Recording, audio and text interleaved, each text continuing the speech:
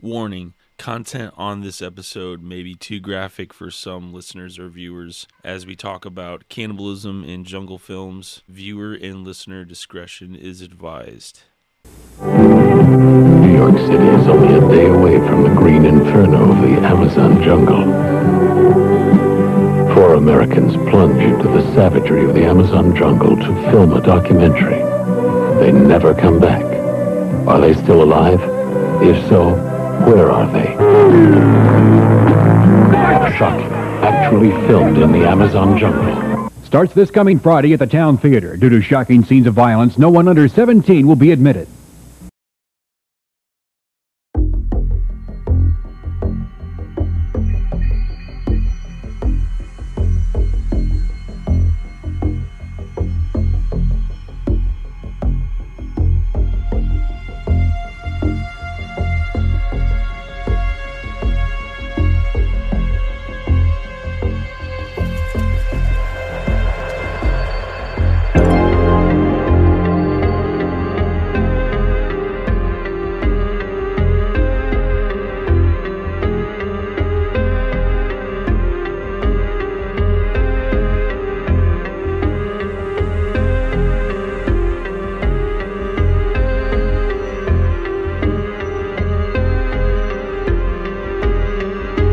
Welcome to the Rude Horror Podcast.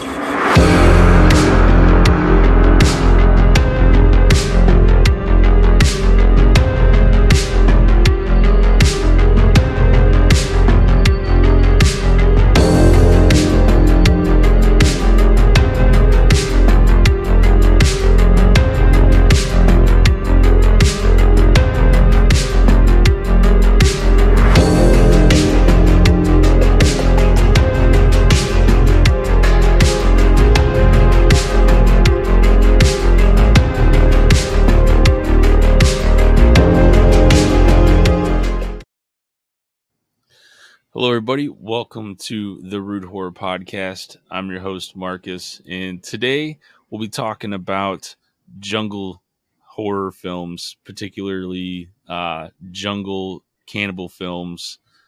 I'm here with my special guest on the show to help me talk about some cannibal films. He's one of the co-hosts of I Like It Spooky podcast and is a part of the Prescribed Films podcast network along with this podcast. So actually, Brian Godsill is the first person from the PFPN to be on my show. So welcome to the show, Brian. First ever? Man, you're shooting the bar real low on this one. No, man. I've been trying to get either like Jason or Tad on my show, but just because they're kind of like the forefathers of the podcast network, and they do a lot of stuff for the I would say like the horror film scene in Iowa in general. Like they run Halloween-a-Palooza, with Mike as well, Insane Mike, but yeah, I mean they've been doing Halloween-a-Palooza for a lot of years. Tad's been running the SNAF Film Festival, or my bad. What is Snake? Yeah, SNAF. Yep. Oh, SNAF. All Snake right. Alley Festival of Film. Yeah, it's SNAF. Okay. Yeah. Yeah, so I was lucky, and I live like 45 minutes from Burlington, so I spent 2 days last year at SNAF, and I think a day the year before. And of course, Halloween-a-Palooza. I've been to that the last couple of years, and I was one of the judges for the film festival this year at Halloween-a-Palooza. So, nice. Again, they were scraping the bottom of the barrel. Nobody else would raise their hand, so they're like, that kid will do it. He'll do anything. And I seen actually Halloween-a-Palooza and SNAF had a couple shorts that got Chainsaw Awards recommendations from really Fangoria. Yeah, so awesome. Yeah, I've always liked the atmosphere of Halloween-a-Palooza. I didn't get to go this year, unfortunately. So I don't know what the new venue looks like, but I loved the atmosphere of Hotel Ottumwa. I don't know what happened there, but I think they just wanted a bigger venue. I'm thinking. Mm-hmm. Yeah, bigger venue. It's got a theater built in there. It's got bathrooms and concessions, and that if it continues to grow, it sounds like they're going to move it into an even bigger area. And it had some, side rooms and off to the side stuff. Hotel Ottumwa, it sounded like was going through a transition where somebody new had bought it, and they weren't sure that those people would honor their contract, or their old contract and things they'd done in the past. So they're like, we got to kind of make a decision now before like the convention happens. And building that relationship with the Bridgeview Center in Ottumwa, there's going to be a hotel right there. They're actually probably almost done with it. So the convention will be right across from a hotel there. So should be a very nice space. We actually went. Clint came from Michigan. My other co-host, Jason Underwood, came from the Quad Cities. We had a table there. We did a live podcast episode with our friend Justin Beam. Did some old 80s grindhouse trailers and just talked about them and shot the shit and, riffed on each other because that's what Justin likes to do. With me anyway. He's nice to everybody else, but for some reason he likes to give me a hard time. Sometimes that I think helps. Just helps the flow, if you can kind of give each other shit. Makes definitely podcast experiencing better, I think. But I'm gonna have him back on the show too. Me and him have been talking a little bit. I don't know what we're gonna talk about, but anytime I can get Justin on the show, I definitely want to have him on the show and just talk about whatever. It's like opening the doors to a library when you talk to him. You just don't know what direction it's going to take you, and there's just a vast amount of knowledge in that man's brain that I don't have. That's why we're in the jungle right now. Right. Yeah, and speaking of the jungle, we're from the Midwest, so it is freezing cold, snowy. We're inside trying to stay warm, so what better way to try to stay warm than think about the hot jungle and the terror that can be found in the jungle. So jungle cannibal films is going to be kind of the main topic today. You might see my cat in the background. Hopefully you don't make a mess. But the cat's safe. Yeah, the cat won't get eaten by the cannibals. But me and Brian might get ate if we travel the Amazon River. So I don't. So this, I don't know if you want to lead into the story about this, the episode, or what we're doing here, but I think I had posted on Facebook or one of the social media sites that Cannibal Holocaust was coming out with a 4K from 88 Films, and I was like, oh, I think I'll pick that up.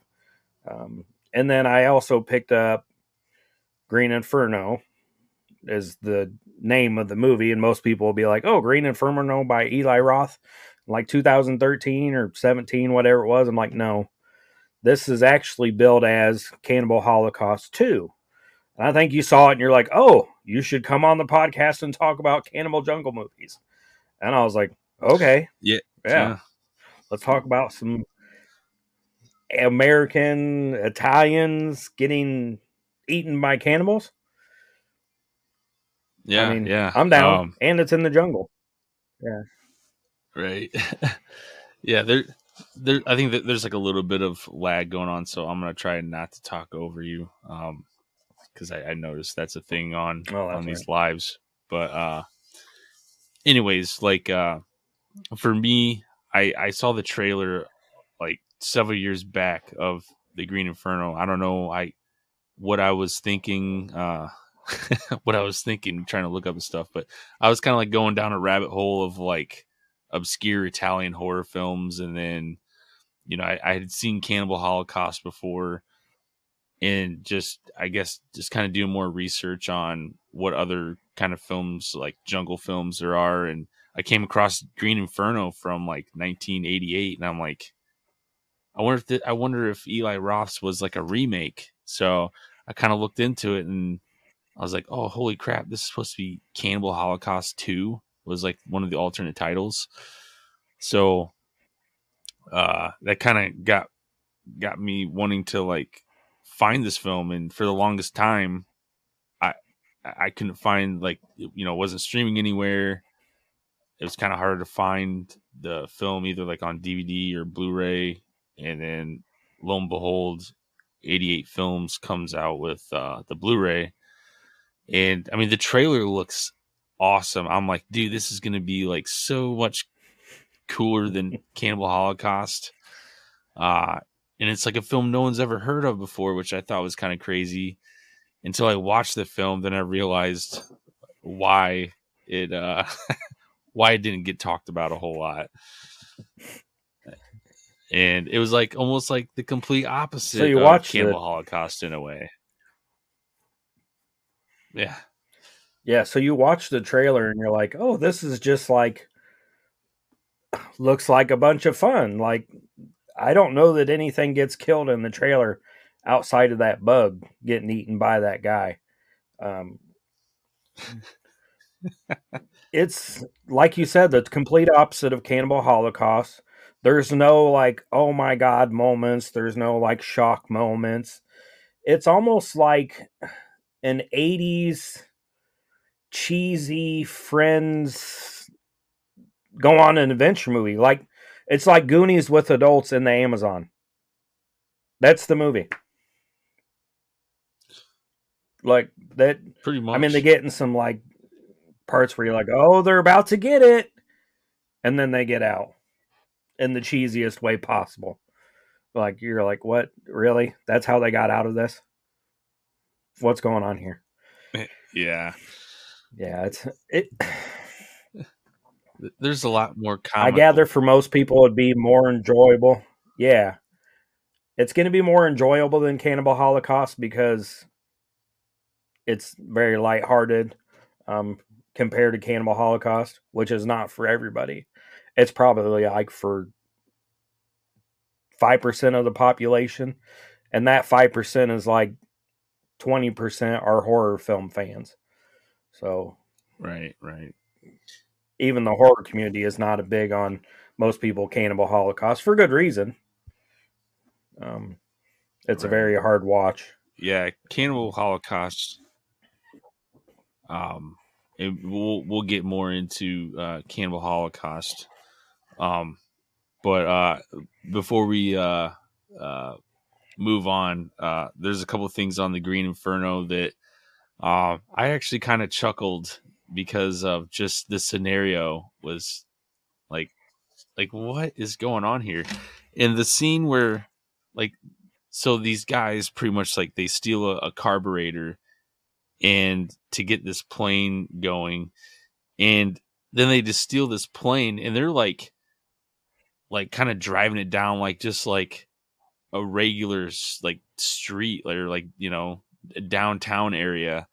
And all these people are just kind of like looking outside and like walking, and it's like, what are you guys doing? And the one guy said something like, oh, it's a present from your mother or a present for your mom or something like that. And yeah. It's kind of like, yeah, something like that.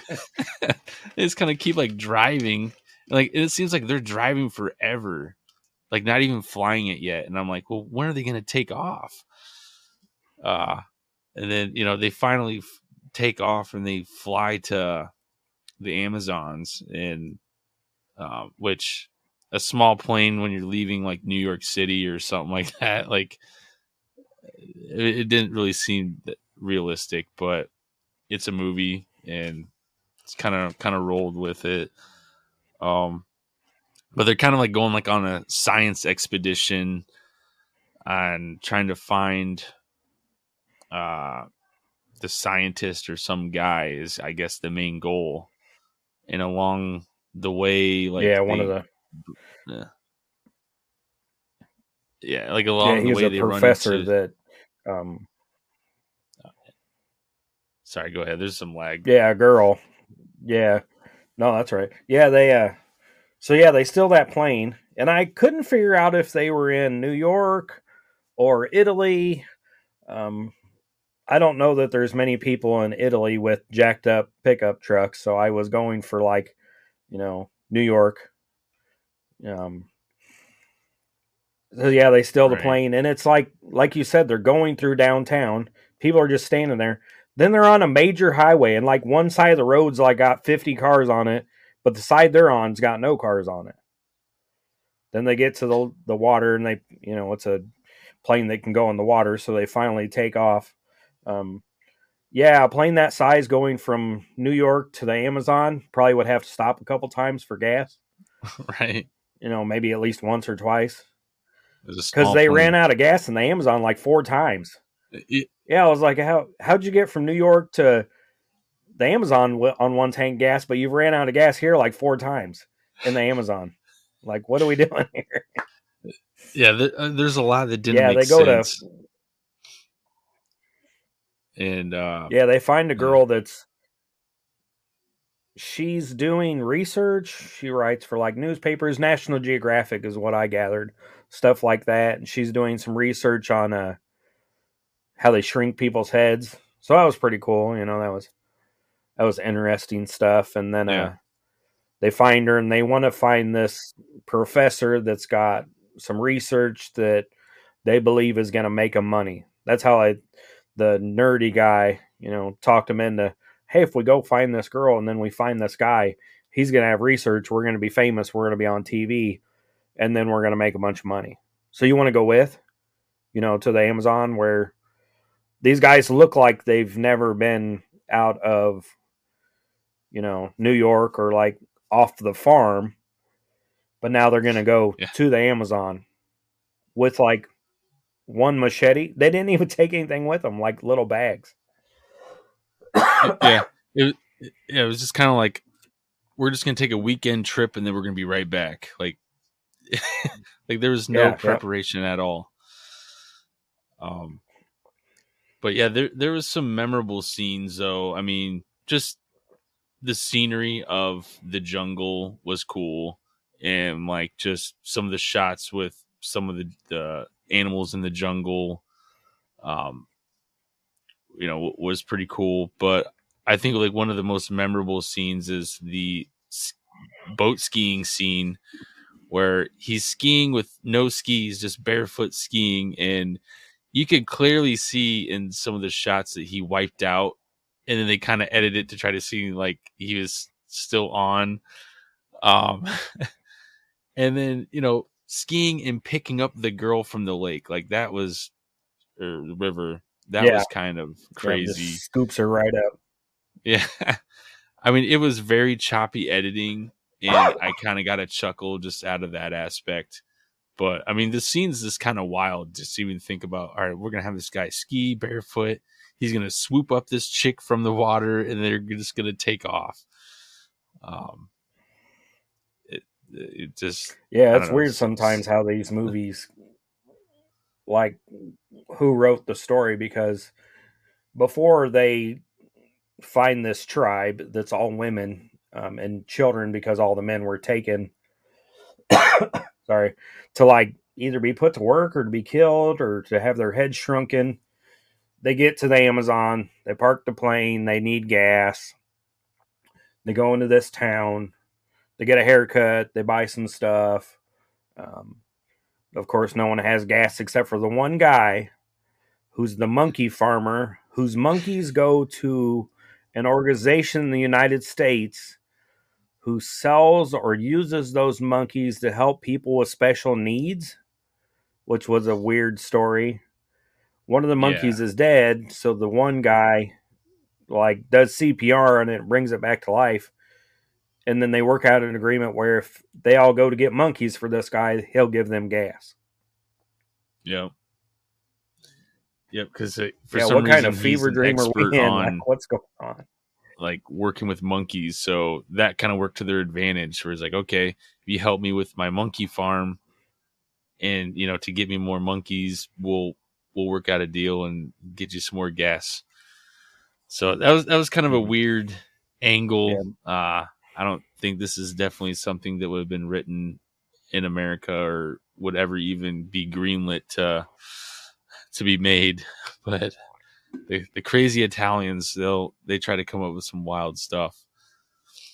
And really, like, I guess, like, in retrospect, like, if you look, like, the Italians are kind of like the masters at the cannibal jungle films, because I mean, I think really, like, Cannibal Holocaust really put them on the map. And then even like Jungle Holocaust, I think that Ruggiero had made before Cannibal Holocaust. Those were kind of like, I guess, like, he was kind of like George Romero, King of the Zombies, but kind of like Ruggiero, King of the Cannibal films. Because after that, then you started seeing other Italians making ripoffs of Cannibal Holocaust. So, And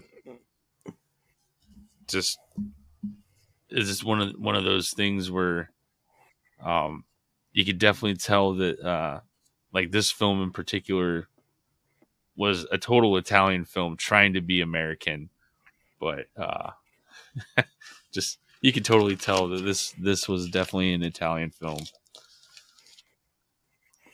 yeah, and we had talked about how this was like for a small group of people, and they're still making zombie movies. I mean, it got popular again with The Walking Dead, and that's starting up again. There's some other stuff. There's not Italian cannibal movies anymore. I don't know that there's any cannibal movies. I mean, you got Texas Chainsaw Massacre and, that thing in America, but the only thing that'd be cannibal right now in America that would be on TV would anything with Jeffrey Dahmer. And that's a totally different, genre. Totally. Even, there's no jungle, there's no, cannibals. It's just him, and he's a serial killer. But yeah, it got very popular, and they made, 10, 20, 30 jungle cannibal movies. Right. I would say probably like the last cannibal, like, Italian cannibal film would be none other than Bruno Mattei from 2004. He made a film called In the Land of the Cannibals. And from what I've read, because I haven't seen it yet, but it's not that great of a film, and which is kind of sad to hear, because Bruno Mattei is kind of one of them directors that just has cult legendary status with the Italian horror films. And then, just kind of seeing him sink his teeth into the cannibal realm later in his life was just, I guess, just like hearing about that is pretty cool. But like, as far as like Italian cannibal films go, he might be one of the last, to my knowledge, to make one. And then I think there was another. Oh, excuse me. And then he made another one the same year called Cannibal World. So I wasn't even aware of them films really until doing research on this topic. So I don't know if they're the same movie or if he just shot them back to back, or what the heck was going on there. He was like, we already got the cannibals here. Let's just make another movie. Yeah. Like, yeah, we got the cannibals. I got all we this got extra special footage effects we people didn't already use, in the Amazon. Let's go. Right. Lloyd Kaufman said I can borrow the car accident from the Troma movies. So yeah, we got plenty of footage to make another movie. And I love how he still went by his other name, Vincent Dawn, because like if you look up like the poster or whatever, it's like a film by Vincent Dawn. He never went by Bruno Mattei in his films. Everybody by that point knows who that is, right? Like they're like, oh yeah, he made it. Yeah. You see him at the grocery store, and you're like, oh, I've seen that cannibal movie. Yeah. We all forget about the Eli Roth Green Inferno. Then in the horror community, when you bring up Green Inferno, most people are going to go to that movie. It's pretty forgettable. It's pretty standard for these kind of movies. A group of Americans is going on a trip to the Amazon to protect the trees, I think, in that one. And they get eaten by cannibals. Yeah, that's the whole movie. They run into a tribe of Amazon cannibals, and there was a couple good scenes. Like I thought probably one of the best parts of the film was the plane crash. Like just how brutal and violent that plane crash was, and it's kind of wild to think that that's one of the best parts of the movie. And this movie is supposed to be about cannibalism. Now, there is a couple gruesome scenes when the actual cannibalism rituals happen, but you can definitely tell that, the body parts and stuff were fake.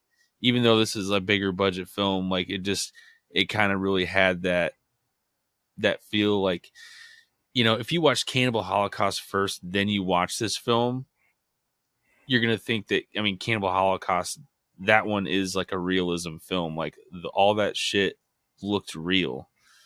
And then when you watch Green Inferno, then it's like, okay, this is a little cheesy. It definitely did not surpass Cannibal Holocaust. I'll say that. No, you could tell it's very Hollywoody, very big budget and very clean. You could just tell it's not a realistic movie.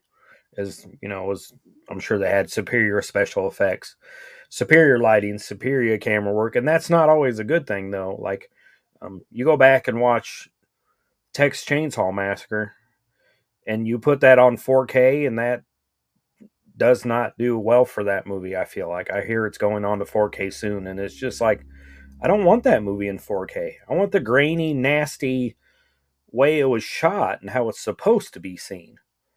Right. It's almost a disservice to, Green Inferno with Eli Roth and Texas Chainsaw Massacre to do that to those movies.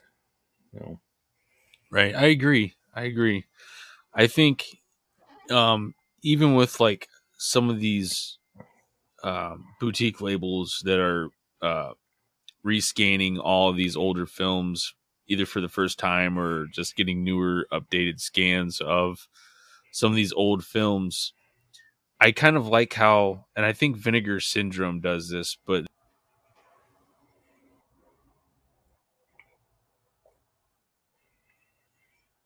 and imperfections on stuff. Like they'll up-res the look, but I like how they kind of keep like some of those like little pops and just kind of give like that grainy look still. I really appreciate seeing, that on the film, because I feel like that should be part of just like the grittiness of that film, and especially like Texas Chainsaw Massacre. I don't want to see just a clean look of that film. I want to see just like that grainy grittiness. Yeah, and Green Inferno looked amazing. The music was good.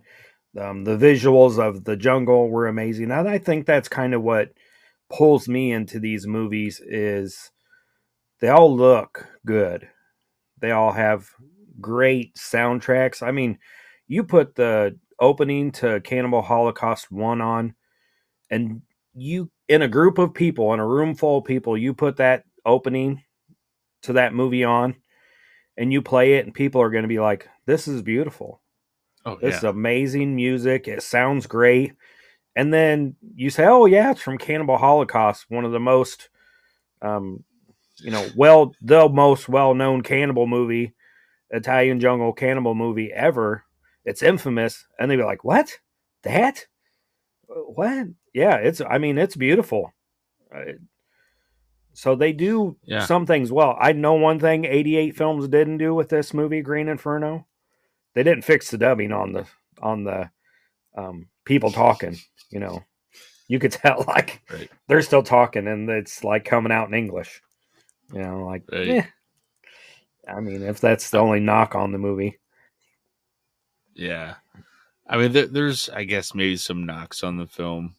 Just, you know, if you're expecting Cannibal Holocaust in more than Cannibal Holocaust, you're not going to get that with Green Inferno from 1988. Yeah, you're just not going to get that. But if you just like the jungle atmosphere and like horror adventure type of film, I would say maybe just give that a watch. It's definitely not for everybody, but like if you're into that, like the niche of what we're talking about, jungle cannibal horror films, you know, that might be something to watch, but it's definitely not something that, you know, I really wouldn't want to have you go out of your way to watch unless, you know, this is kind of your thing. Yeah, if you want But to I'm start glad by I dipping watched your it. toe Yeah. in the if you want to start by like dipping your toe in the jungle cannibal movies, this would be a good start. And if you enjoy this, then you ramp it up a little bit and see what's next on. You don't go to Cannibal Holocaust. That would be like last resort. If you get through all the other Work your ones and way up. enjoy them, yeah. I mean, and you would want to know that Cannibal Holocaust, the original, has scenes of real animal death in it. That's why a lot of people don't like the movie. They don't like the director, and I get that. I mean, but I have a son that's 17 now, and we've watched Cannibal Holocaust. We actually watched it on the last drive-in with Joe Bob Briggs, and I prefaced the movie with, "This movie is not going to be for everyone. There are some very unsettling scenes in it. These animals were actually killed in the movie. They kill a turtle and then another kind of like a rat like or a it's a mouse. yeah. A jungle mouse, I guess. Mm-hmm. But and then I a said monkey. it's important. Mm-hmm. Yeah, it's important in cinematic history, though, especially horror history, that this movie was made and that the guy was pulled into court and they actually thought the actors were dead because they signed like a no appearance clause that like they were going to disappear and not be around and not show up to any premieres or anything. Sorry. So we actually had to like have the actors come to court and be like, "Hey, no, we're alive. Like we're really here." Right. Like Yeah. but that was just It's, I mean, for the movie, that's great. oh yeah, he definitely wanted to try to pull off, like, it was almost like a publicity stunt. You know, he really wanted to try to sell this as this film really happened. And Mm-hmm. so in his contract, he had a contract with the actors so that they couldn't, like, to not work on any other films for a whole year and just kind of go off the grid. And back then, you know, they didn't have technology where people can, you know, there wasn't, you know, the internet, and just, you know, it was harder to track people. So, you know, everyone thought that they actually did get killed. And I think the prosecutors, even once they found out that the actors were alive, they still wanted to try to get him in trouble. So they went after the animal cruelty. And that's where they Mm-hmm. ran into some trouble. And I think he had to pay, I mean, he had to pay a lot of money in fines just for the animal cruelty.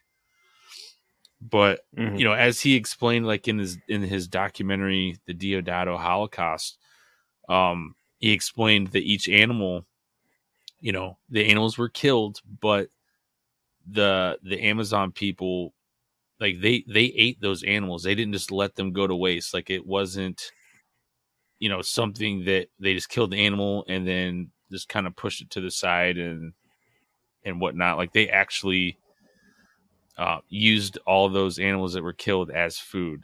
So, you know, I know that people out there are against animal cruelty, but I mean, there's animal cruelty everywhere. I mean, if you look at killing, you know, cows and pigs and whatnot for meat, you know, people eat meat. I mean, that's not taboo. So just the fact that it actually was on a cinematic film, I guess was like the shock factor and why people were against it. But I mean, killing of animals is a part of life, and you know that's how that's how a lot of people get their food. So Yeah, there's my bit on and that. that's one of the things that that's one of the things that they talked about on the last drive-in. I think they even did a one that was just the Joe Bob, so the movie wasn't on there. And they told people, hey, if you want to watch this and you have, issues with the animal cruelty, which, I mean, maybe you should. I mean, maybe you shouldn't. To that civilization, that's normal. To them, that's normal. To us, it's taboo. To them, it's normal. And I'm sure a lot of stuff that we do would be taboo to them. But they said, come back in 25 minutes. Then you can watch the rest of the movie. But like they showed Slaughterhouse on the last drive-in, and the beginning of that movie is all these pigs getting slaughtered at a slaughterhouse, and no one seemed to have an issue with that. Like it was just a bunch of pigs getting slaughtered, which to me isn't any less or more graphic than him having those animals slaughtered for food. But it wasn't an issue for those people. But it's always good to preface it with, this really happened.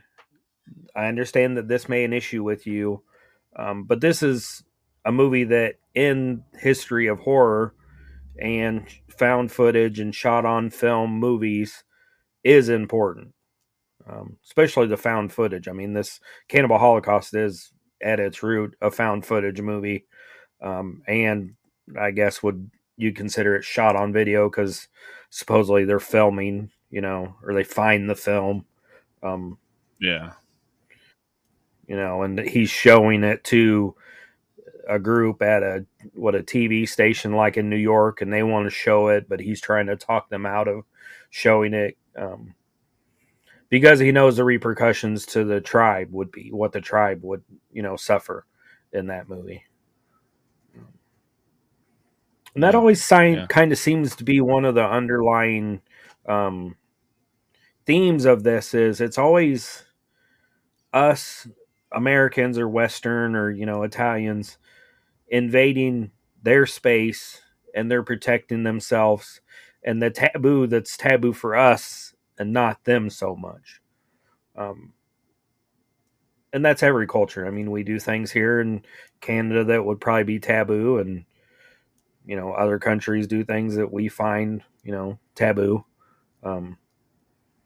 But it's also a good insight to how things are in other countries, and some of the, maybe how simple it is, in other places.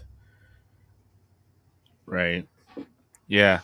And I think I'll probably put like a little warning label at the beginning of this episode because, I mean, this is not a kid-friendly episode at all. Diving into some of these genre discussions with jungle cannibal films, but there is a topic that, I mean, we probably should have talked about this earlier, but like, like there's like, I think a line that has to be drawn with some of these films. Like when I talk to certain horror fans or people that I know, like, their view on the cannibal films, like Cannibal Holocaust, and like that's kind of like the top, like where they don't want to, like that's like where they draw the line, like they don't want to watch these types of films because it makes them uncomfortable. Like this is kind of going into the horror territory where a lot of horror fans or just people that watch films in general, like they like this is the top. They cannot go further than these types of films just because of the graphic nature and just how, with different cultures, how immoral that cannibalism is. And then, just even like with the surrealism, like we've been saying with Cannibal Holocaust, I think that's a big one too. And or not surrealism, but the realism of it, and just like kind of has like those faces of death types of feels in the film, to where, yeah, this is definitely taboo territory for a lot of cultures. And like, is these types of films even okay for people to watch? I think is one of the bigger questions for most people. What would be Have your you ever thoughts seen on like the just the pyramid idea or of, yeah, it's an iceberg, I guess. It's not a pyramid, but have you ever seen that iceberg of the movies? yeah, So it starts with like, yeah, Cannibal Holocaust is like just above the water or just below the water, and then it goes to like Necromantic and Face of the Death, which now knowing most of Face of the Death was fake, there is some stuff that's real on there, but most of the stuff on Face of the Death was, like kayfabe, like in wrestling. It was acted out, and it's not really real. There is some real stuff on it, but there's some significant history in the movies, though. That's the one thing I always fall back on. Like if you watch Solo, the 120 Days of Sodom, stuff like that was actually going on. Like, it may not be pleasant, and we talked about, do you enjoy it? Enjoy is probably the wrong word. Entertaining, again, probably the wrong word. Maybe educational. I learned something. I enjoyed the visuals. I enjoyed the sounds. You go back and watch Men Behind the Sun. That's not an enjoyable movie at all. But that stuff was actually happening. I think it was during World War II. The Japanese were torturing Chinese, and these awful experiments. We hear a lot about the Germans, but it was the Japanese were torturing, anybody they would capture, and Chinese civilians. So entertaining. I guess not really fun. Educational. Yeah, where do you draw the line? I think I have some friends that live in Germany, and they talk a lot about, you can't put violence on TV in Germany. Even in movies, it's really hard. Like, they just were able to get Evil Dead, the original one, and the second one. You could put nudity on TV in Germany all day and night. Like, naked people, they're fine with. Sex is not taboo there. Violence is. And I feel like in the United States, it's almost the opposite. Like, violence for a lot of it, like Friday the 13th, a lot of those were cut to pieces because of the violence. But they left all the half naked girls in there, and all the acts of like lewd sex. You didn't really see anything, but we even have sex ed in school, but we don't, we don't discuss with our children about violence and how violence isn't okay, and to watch for these things, like what you should do if you get kidnapped or this or that. Or we don't have those discussions with our kids in grade school and how to protect themselves. At least they didn't when I was in school. And I grew up in the 80s, which was like the time of the serial killer in the United States. Like, what do we? Oh, yeah. They told you all about sex and showed you pictures of herpes, but don't worry about Jeffrey Dahmer, who lives in the apartment down the street, or John Wayne Gacy, like. Yeah, it's kind of wild. I think, like, and this is just my opinion, my idea, I guess, like, why we don't teach about that kind of stuff is because we don't want to expose our kids to, those lifestyles, and don't want to expose them to the really dark stuff. You know, we try to throw Disney and animated films, Coco Melon, or, you know, I mean, we try to show them like the happy things in life. And, you know, if we were to show and teach our kids about, well, here's some of the crazy minds that, you know, have swept the country over the years. And, you know, you talk about like the serial killers, or just, you know, I mean, even like school shootings too. But I mean, that's starting to kind of be more mainstream now, which is really messed up. And that's another topic for maybe another time. But, you know, I mean, for teaching kids in school, you know, I think they try to teach kids other things and try to keep their mind off of things. But then again, the news is just full of all of the terrible things, and, you know, Netflix glorifying all these serial killers with all these documentaries and biopics. I mean, that doesn't help. But I mean, it's going to be inevitable. Like, if these kids are really interested in finding out more about that stuff, unfortunately, it's more accessible for them to find out all these things a lot easier nowadays.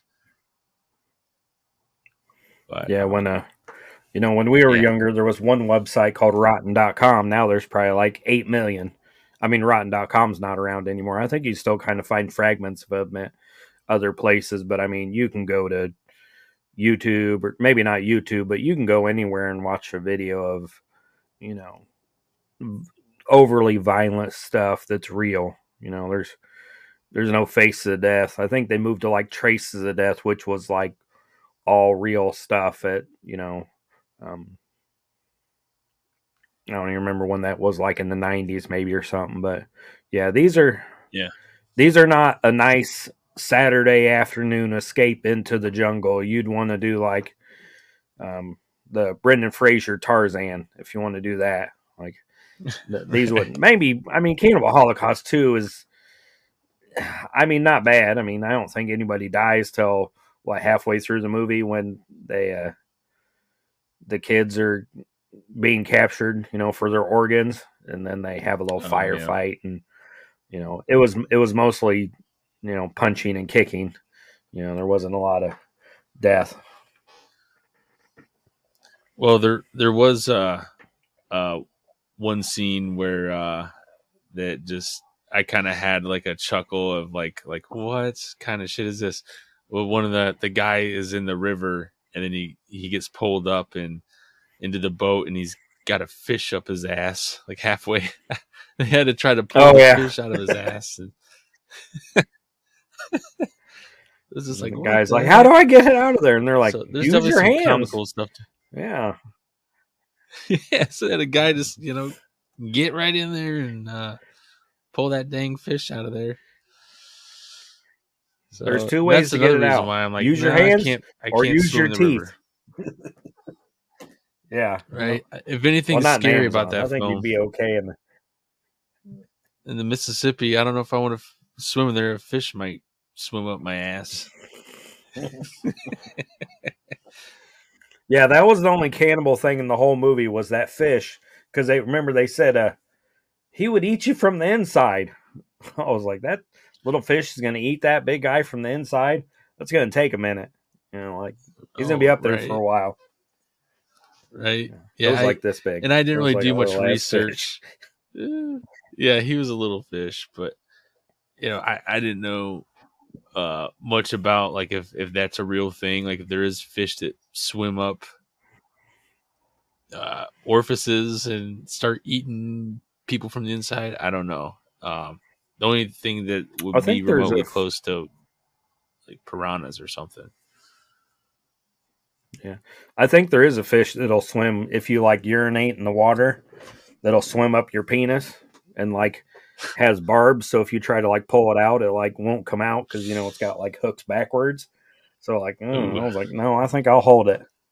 Yeah, maybe that's how they can get the kids to stop peeing in the pool. Just throw a bunch of them fish in there. Don't be in the pool. One of them fish might swim up you, and Yeah, it's not gonna be good.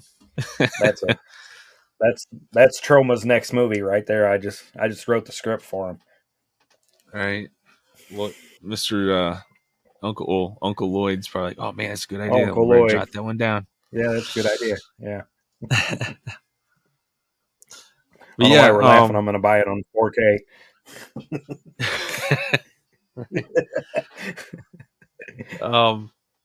Yeah, I kind of, I don't know. Like, I guess I'm a little curious as to, since you bought the Cannibal Holocaust 4K, I haven't seen it on 4K. You know, what's the transfer like? And did you watch any of the special features? Like, I haven't even unwrapped it. Oh, okay. Yeah, I haven't even unwrapped it. I was going to ask, like, you know, is it worth buying? You bought it too? I actually don't have Cannibal Holocaust. I've watched it on streaming and yeah. So I mean, I don't know if you can say thought I was going to get films, it, but so yeah, nice. I mean, it's got a nice slip on it. And let's see, special features. I mean, it's 3/4 of the back special features. I mean, and then like I was talking about, Joe Bob did Cannibal Holocaust, so I bought this. I have a VCR. It's in the closet there, but it's not plugged in. So this is the Shudder Last Drive-In Cannibal Holocaust special, and this is from Ship to Shore.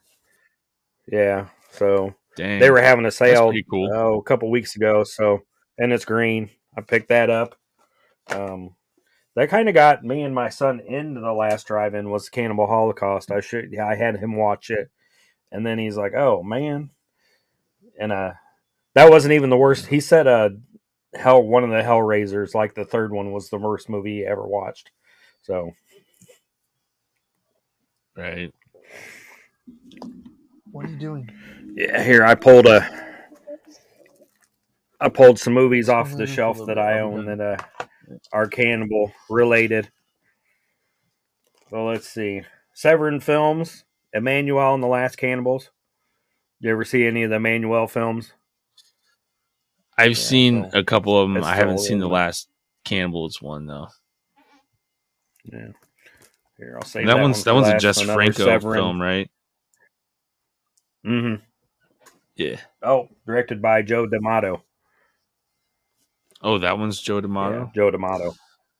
Yeah, I wrote down Jess Franco actually made a couple of cannibal films. One of them is called Diamonds of Kilimanjaro from 1983. And then the other one he made was White Cannibal Queen in 1980. And that one's streaming on Tubi. See, I'll need to watch that. Eaten Alive. This is another one of the Severin ones. I need to unwrap and watch. This is usually pretty high on people's list when it comes to cannibal movies. Here you go. Yeah. Who's this one? Full Moon. Cannibal Woman in the Avocado Jungle of Death. Yeah. Nice. Is that one Fred Olen Ray? Women or the... Who directed that one? Digital remastered. Let's see. Directed by... No, art director. Come on. J.D. Athens. I wonder if that's... Or her or whoever. I think that one's one of those. I think that one's like a Vincent Dawn name. I think that was one of those bigger directors. Yeah. Green Inferno, which is from 88 Films. It's damn light. That one's got some cool special features on it. What else do I got? Man from Deep River. This is kind of what started it all. Man from Deep River is kind of the movie that kicked off the Italian cannibal craze in Italy. And it's actually based on an American Western. I found this on the web. A Man Called Horse. Did you know that? I'm sure you figured that out in your research. There was a movie called A Man Called Horse, and it's about a British guy that's captured by the Sioux Indians, and he's made to do pretty much grunt work like an animal, and he learns their language, and befriends them, and kind of like these guys did in Cannibal Holocaust too. He befriends the natives, and he becomes one of the tribe. So that's kind of the basis for the Man from Deep River is they capture this Italian or American, and they torture him, but then he learns their ways and becomes part of their tribe and helps them fight, I think, another tribe. So this was kind of like the kickoff to the jungle Italian cannibal movie craze through the 70s and the 80s. And this is the one I was telling you earlier. I'm like, oh, I want to watch that. I'm like, oh, I'll go on Amazon to see if I can buy it. And I'm like, oh, it's like $50 on Blu-ray. And I'm going through my movies that I haven't put on the shelf yet. And I'm like, oh, here it is. I can watch it. Nice. Yeah, here's probably two of my favorites.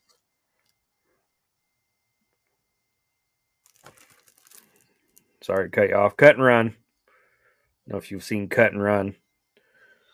I watched bits and pieces Got of the it guy on from the documentary. Mm-hmm. It looks really Got good. The guy actually. from The Hills Have Eyes. Yeah, and I think this is Buddy from Charles in Charge, maybe. If it's not, he looks just like him. And then I think Richard Lynch was in that too. I was surprised to see him pop up in that film too. Mm-hmm. He plays a and good then bad this guy one in a lot of films. Got Stacy Keach, and I don't know how to say Ursula Andress. She was a Bond girl, and she's topless in this one. Slave of the Cannibal God. Okay. I haven't unwrapped it, but I've seen it, and she's just stunning. She's just such a beautiful woman. Like, no wonder the cannibals end up worshiping her by the end of the movie. You know, like, she's just a beautiful specimen of a person. That right. One and probably Cut and Run are probably my favorites. I mean, it's always hard to. What do I give this? Like a 2.5, a 3, a 4? Like on Letterboxd, where you out of 5? Like, because again, are they enjoyable? No. Entertaining, I guess. So, yeah, I pulled all those off, and I'm like, man, I own a lot of cannibal movies. I hope the cops don't come. Like, like this guy half his collection's cannibal movies. What's going on in here?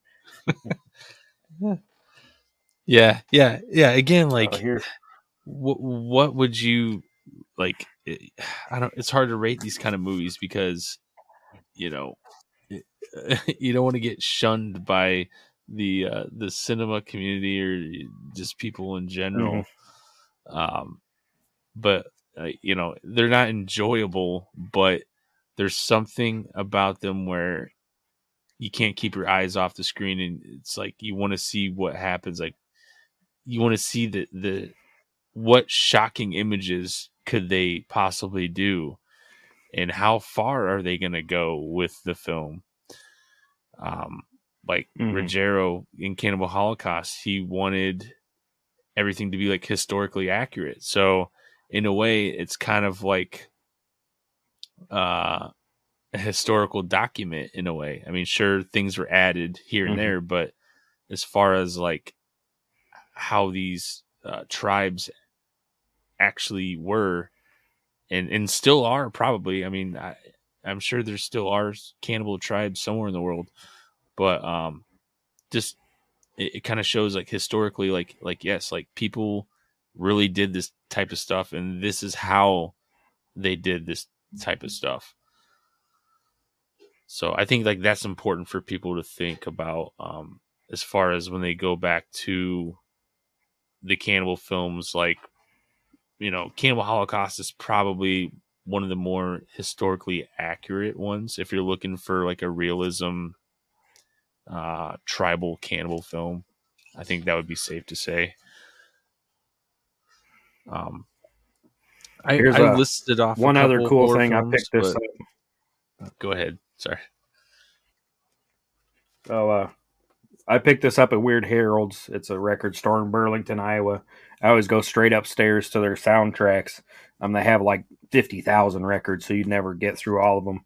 But Mondo Carne. I don't know if you've ever seen this movie. So this is a 50s or 60s. It's like the precursor to the realism, Face of the Death documentary style.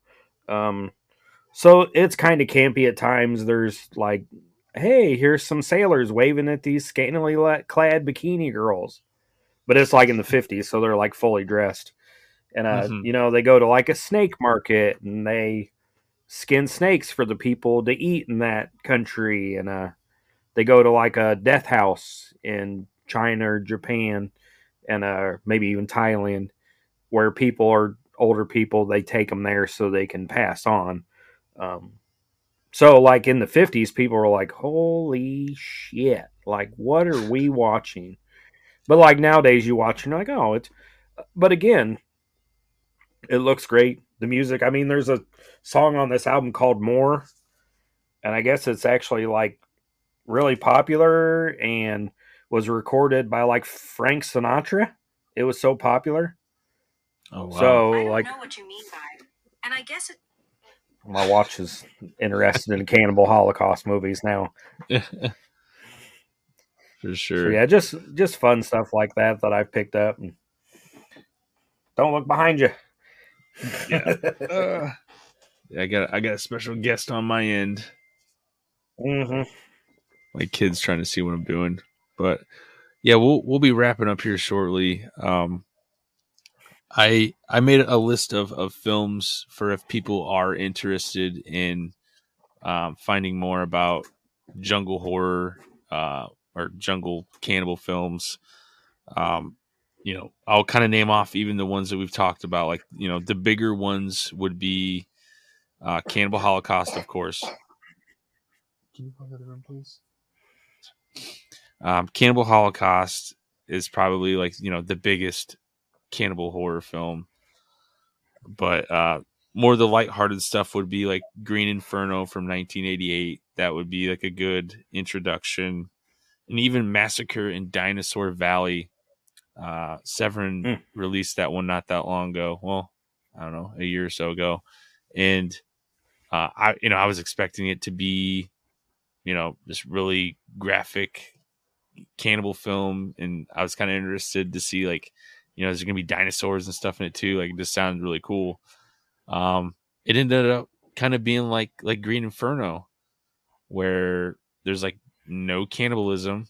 It's just kind of like an adventure film, but it was entertaining in some aspects of just seeing the jungle, and there is like a dinosaur skull in there. So I mean, with the tribes, they have like this big triceratops skull in there. So I mean, they kind of tied that in. But other than that, that was more of like the lighthearted cannibal films. I mean, there's probably a list of like 25 to 30 horror films that are cannibal jungle films. I don't know if I'm going to name them all off, but and there's probably even more out there that I'm just not even aware of. But there's Cannibal Apocalypse, which is another popular one that has John Saxon in it. There's one called White Slave: Violence in the Amazon, and that one is streaming on Amazon Prime. There's Jungle Holocaust, Cannibal Ferox, Eaten Alive, which is another one that I would recommend. I've seen that one before, and it's graphic. It's up there with Cannibal Holocaust if you're looking for just like the graphic cannibalism type of stuff. There's Devil Hunter, Cannibal Terror, Papaya, Love Goddess of the Cannibals, Cut and Run, Savage Terror, aka Primitives, which I think that was an Indonesian cannibal film. And then there's even one like called Cannibal Mercenary, and it's like a non-exploitation type of film. So I don't know. I haven't seen it before, so I don't know if it's considered a jungle cannibal film, but it's definitely the name's there, and Mhm. uh, I think a jungle Priveness is film. down on the bottom shelf here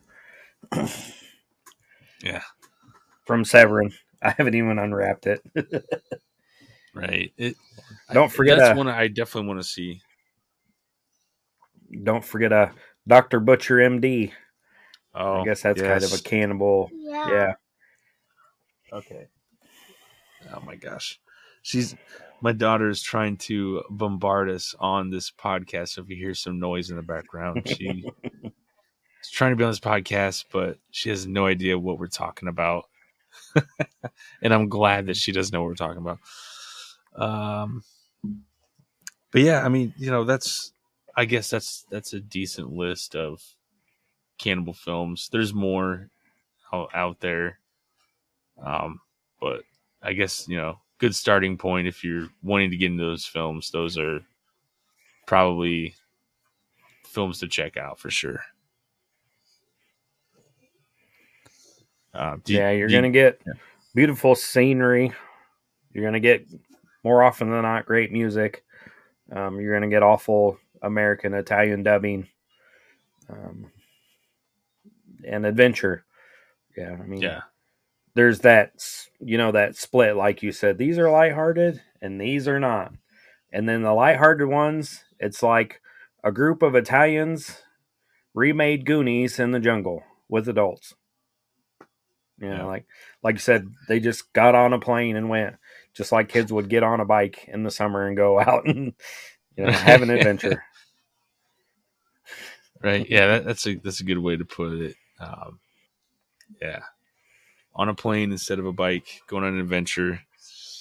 But yeah, are there any cannibal jungle films that you would recommend people to watch, or did we kind of hit a lot of those topics already?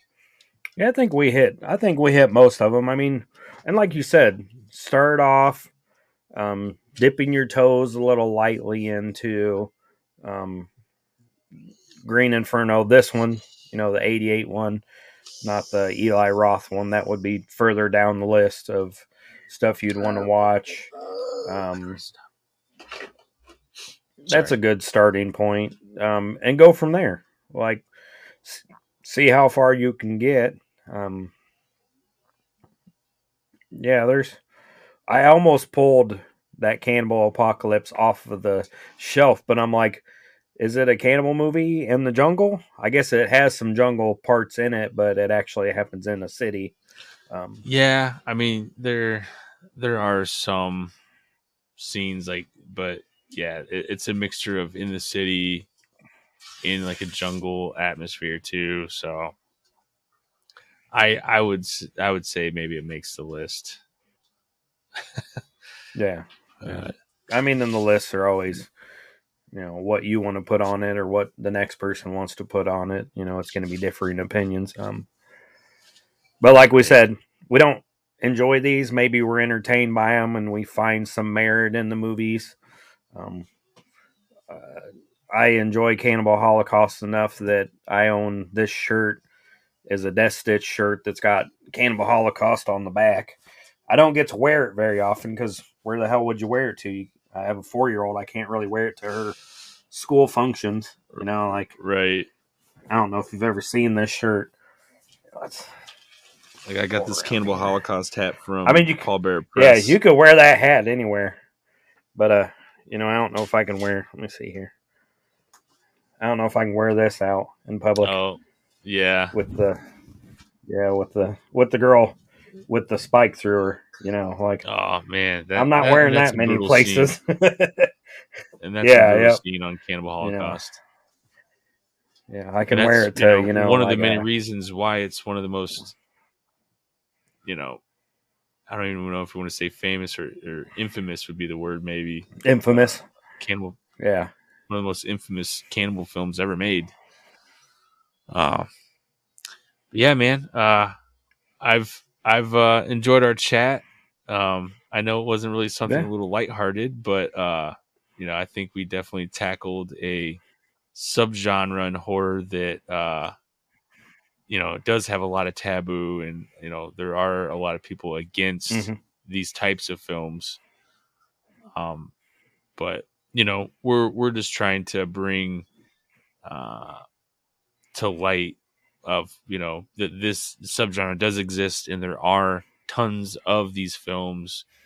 So if you're into cannibal films or want to watch more cannibal films, or even just like jungle setting films, I'm one of them guys that I like watching jungle sets or like jungle setting horror films. And I know there's films out there that are more jungle films, but it just kind of seems like lately there really hasn't been a whole lot of films. And I could probably thank Predator for getting me into like those jungle setting films, hmm because that movie took place in the jungle, and I watched that movie hundreds Yeah. of times, and I just like those the atmosphere of the jungle is just kind of a cool setting for films.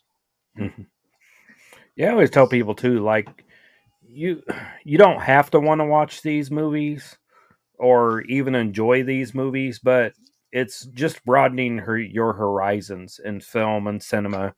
You have a lot of people that say, "Oh, I love movies." Well, what have you ever watched anything that's been filmed in Britain or Italy or the Amazon or by a Japanese filmmaker? Oh no, like you're just broadening your horizons. You may not enjoy it, but you can say, "I've maybe learned something." I know their style now because they have, the Italians have a definite style with these movies and with their giallo movies, like we did in the '80s with all the slashers. It's a different style of movie and their writing and their storytelling. It's just that if anything, it's interesting. And you can say that you've seen a movie that was filmed by an Italian director. It's like liking food, but only eating at McDonald's, or only eating cheeseburgers. You'd want to go have Chinese food or pizza or pasta, stuff like that. So, if anything, you're Right. opening yourself up to a new culture. Yeah, that's what I kind of wanted to get to, was like it's interesting just to kind of see like how other cultures live their life, and that kind of has more of like Mhm. the National Geographic kind of side of things, where it's just interesting to see how other cultures live their life and what they think is normal custom. And Mhm. just that aspect alone is kind of like why I watch these types of films. And I mean, I don't watch them a whole lot, but I have seen several of them, and just to say that I have seen those films. And then if people ever want to discuss them, then I'm like, yeah, I mean, this is what I liked about them, this is what I didn't like about them. I mean, Mhm. that's that's just how film Yeah, discussion goes. maybe this wouldn't be. Maybe this wouldn't be your first go-to when you want to learn about another culture or tribe living in the Amazon, but it's not Yeah. like National Geographic or anything. But it's entertaining. So this is the route I go to find out about other cultures that live in the Amazon. So I'd probably be really surprised if I ever went there and a fish swam up my ass, but whatever. Right. Yeah, definitely don't want to swim in the Amazon after watching some of these films, because man, No. it's almost scarier than the actual jungle. I'll stay here. Yeah. Yep. We'll stay here in the cold in the Midwest. Well, yeah, I'll keep the snow here. All that stuff goes on. Well, Brian, man, this has been an interesting discussion, and I'm just glad to get you on the show and just discuss, discuss a horror genre. So, is there anything that Yeah, you we want to gotta. plug in and let people know, like where to find your podcast and merch and whatnot? Yeah, so we're everywhere you get your podcast. I mean, Apple, Spotify, so on and so forth. You can find us on Facebook. I Like It Spooky Horror Podcast. On Instagram, on Twitter, on YouTube. I'm starting to do some videos, and our podcast gets loaded on the Twitter also, or on YouTube. You can listen to it there. Our buddy Clint, my co-host, does our T-shirts. So we have 2 different kinds of T-shirts. That one that's got our logo and one that's got our 3 faces on it. So you can pick those up at inkmares.com. We'll be hitting the convention circuit soon. We're going to go to Motor City Legacies in April. That's in outside of Detroit. And then we'll be hitting up, Flashback in Chicago and Midwest Monster Fest. And I'm looking at going to Vegas in October, so I don't know that I'll be at Halloween-a-Palooza, but hopefully it's a different weekend and I can be at Halloween-a-Palooza again. So just watch for us on the convention circuit. For sure. Out spending our money. This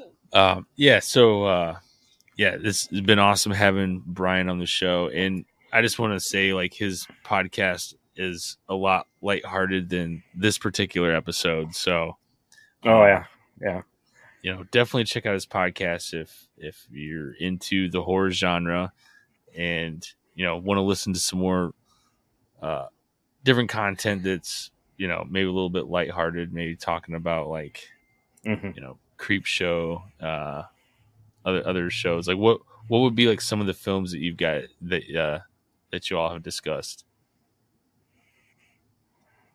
So we what was our last Severin? We did one with Severin, which was 2 movies. It was a killer shark movie that was like an 80s Italian movie. Deep Blood. And then I can't remember the other movie we did, but we just did not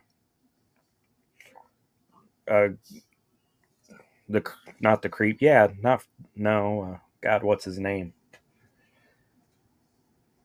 No, I'm lost. But we did the Frighteners. We've done a couple of the Friday 13th. We did Halloween, a couple of Halloweens. I'm sure we'll do Return of the Living Dead sometime because that's my favorite.